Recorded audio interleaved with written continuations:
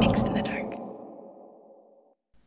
Hey, what's up? It's Ma Ying from Mix in the Dark. It's so good to be back and recording because I have been just super busy the past 2 weeks with school ending. Now I am sitting in my summer vacation. I have a little bit more time for my podcast.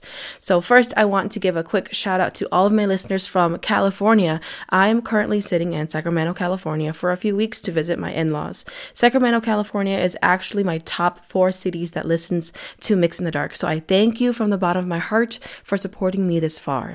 This episode is special to me in a way because it was an episode that I have been waiting to publish for about a year now. 2 of the writers in this episode have also been waiting for about a year to hear their stories released. And remember that just because your story is released a little later does not mean that I do not appreciate the work you put into writing and sending me your stories. Unfortunately, the downside to all of this is that if your story is a tad short, it takes a while for it to be released because I'm waiting for similar stories to pair it with. I do want to highlight story number 2. I think this story is from a very young girl. Her message to me was very anonymous. It was through a Facebook with no personal information displayed. If you are listening to this episode, I suspect that you are a medium. Please have conversations with your parents or a shaman about this and see how they can support you. Unfortunately, I do not have resources for you. For any mediums listening, I would love to interview you and have a conversation with you one of these days to better understand mediumship. I also want to note that I am used to recording in a small room that is padded up to filter out sounds. For the next few weeks, my audio quality will be a bit off because I'm traveling and you have to work with what you got. With that said, let's get started on these stories. Please enjoy. Story 1. This story takes place in 2017. I had just broken up with my boyfriend of 6 years. Being newly single and 21 years old, I went out a lot. I went out basically every day for a few months. I got drunk, hooked up with shady men, and put myself in compromising situations. At this point in my life, other than breaking up with my boyfriend, I had just dropped out of school, I had no job, and I was living at home. To reason with my actions, I told myself I was just living my single life and I was having fun. I didn't want to admit to myself that I was suffering from severe depression at the time, and I was only self-medicating with alcohol. One day, I was taking a nap in the middle of the day. I was sleeping on my stomach and I had a strange dream. I had a dream about my cousin. She had been possessed by something. She had to carry around this little hand mirror with her, and she was constantly looking at herself. If for some reason she loses the mirror and is not able to look at herself, she would slowly start to shift into whatever was possessing her. Then the scene shifted. I was in my bedroom and I could see the open closet doors. The thing that was possessing my cousin stepped out.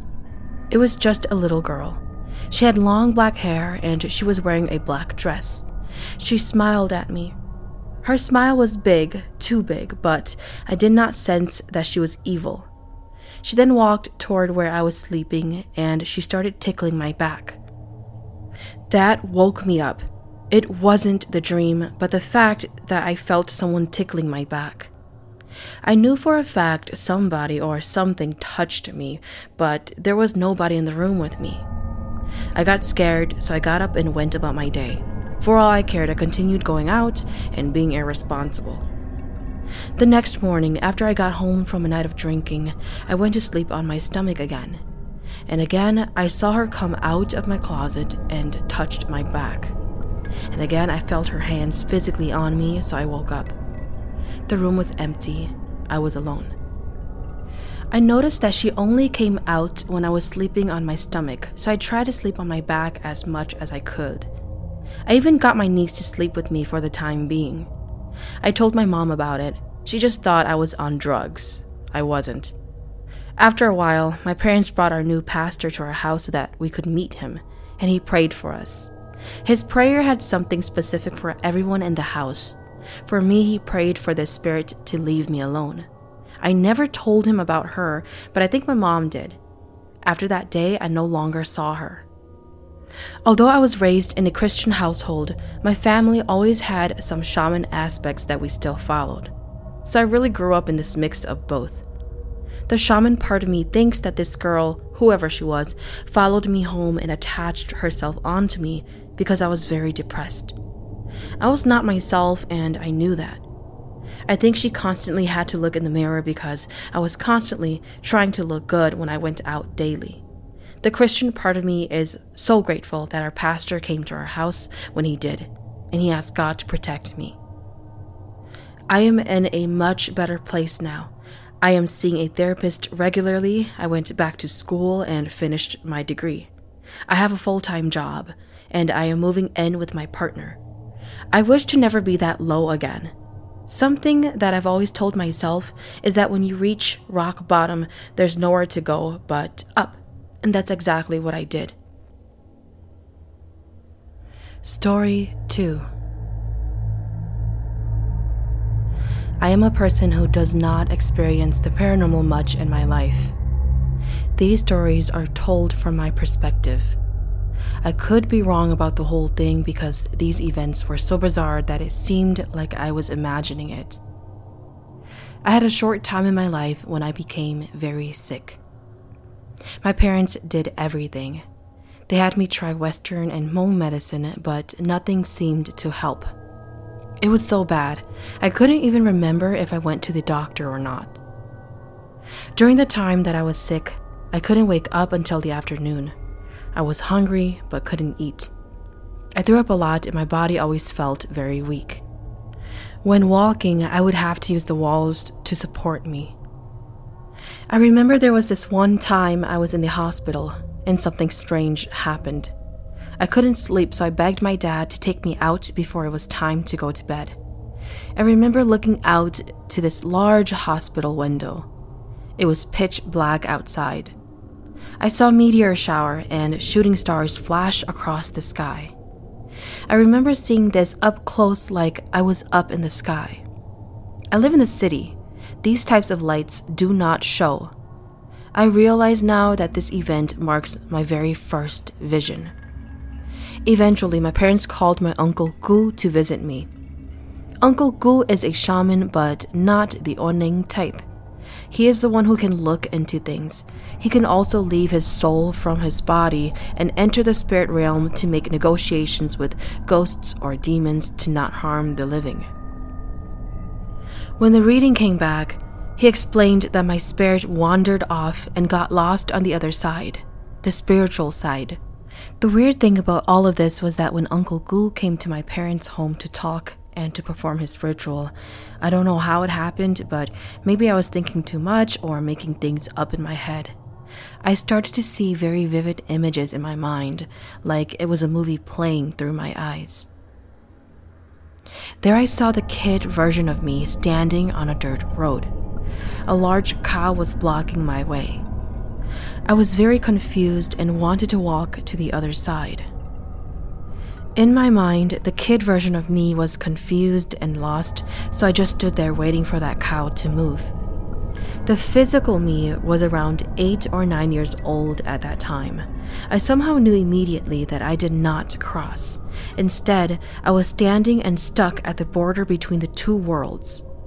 I then saw Uncle Gu come and grab my hand. I can't remember much of what happened. I do remember that he asked me why I was there. I looked at him confused and shook my head, meaning that I did not know. At that time, I seemed to be in my own world. I then heard Uncle Gu talking to my parents in detail about what happened to me, but I don't know what he said to my parents. After my spirit came back, I got better and I am not sick anymore. I realized that this was my second vision. To tell you the truth, I have lots of visions. Sometimes I see visions that don't even belong to me. The chances of encountering visions like this are very small to me. I don't even know why I see it.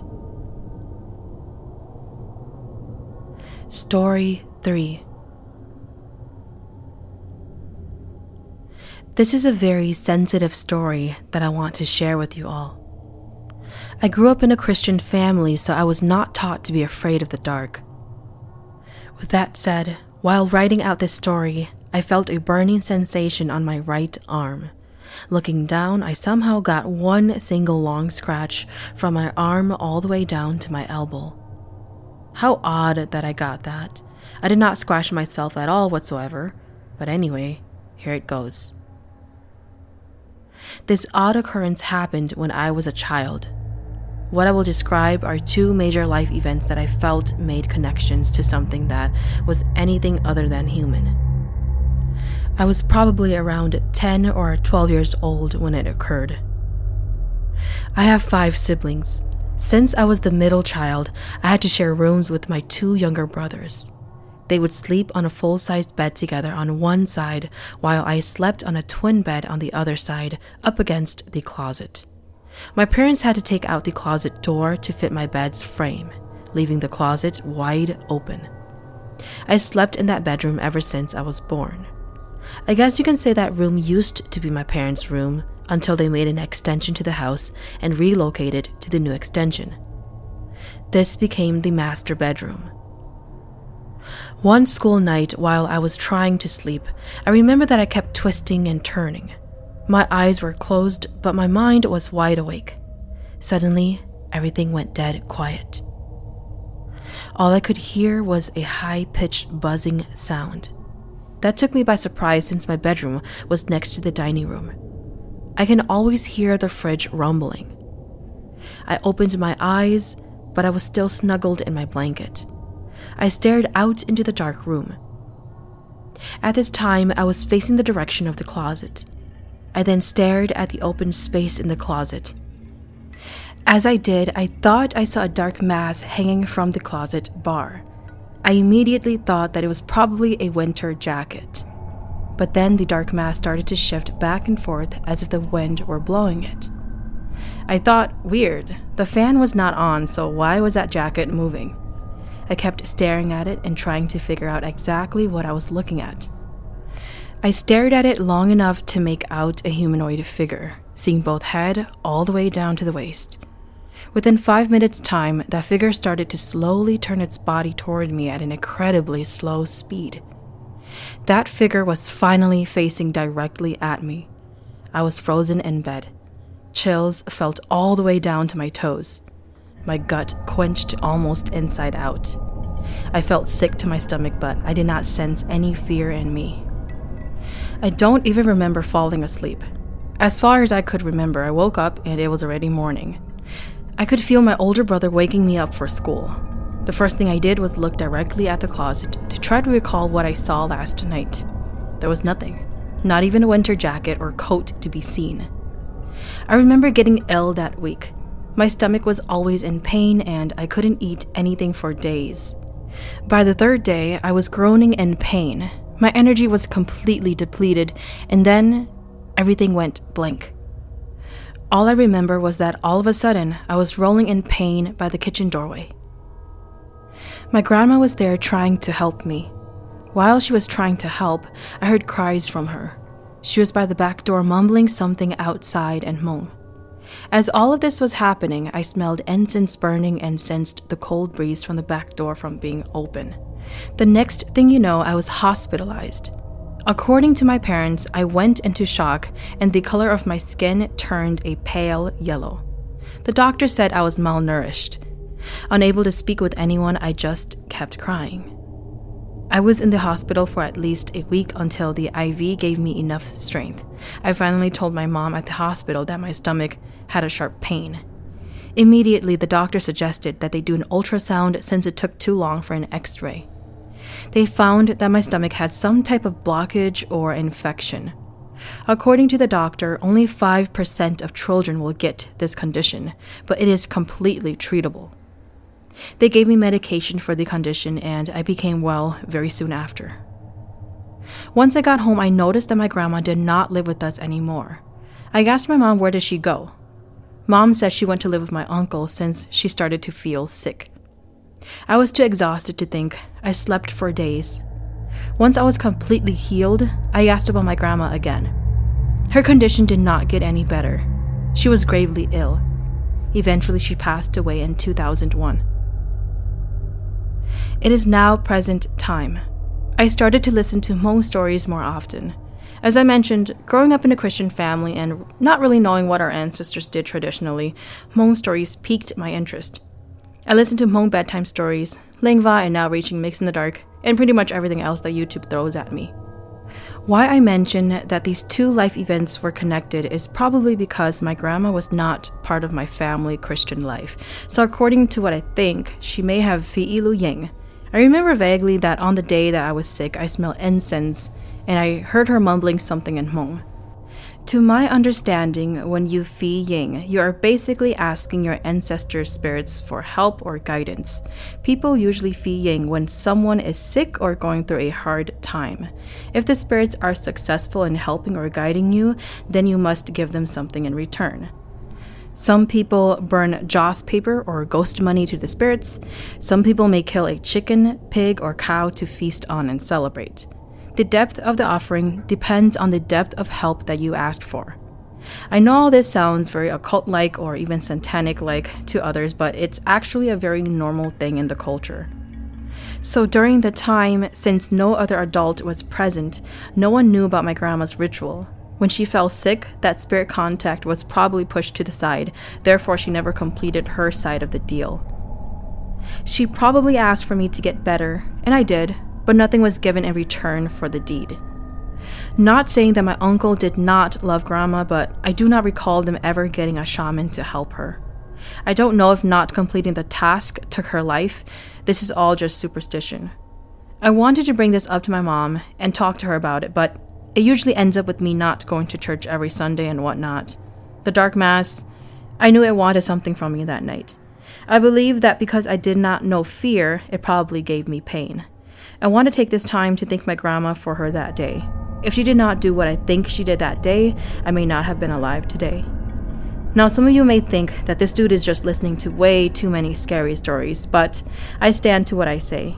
I would rather have this mindset that my grandma saved me that day, other than feeling completely emptied that she did leave without saying goodbye. One day I wish to meet her again and tell her how much she means to me and to thank her.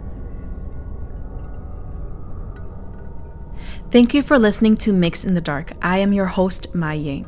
Mix in the Dark is available on Spotify, Apple Podcast, or wherever you listen to your favorite podcast series. If you have a story that you would like to share, please send it to mixinthedark@gmail.com. If there's a story that you really enjoyed, feel free to hit up my tip jar on Venmo. Just search Mix in the Dark on the business tab.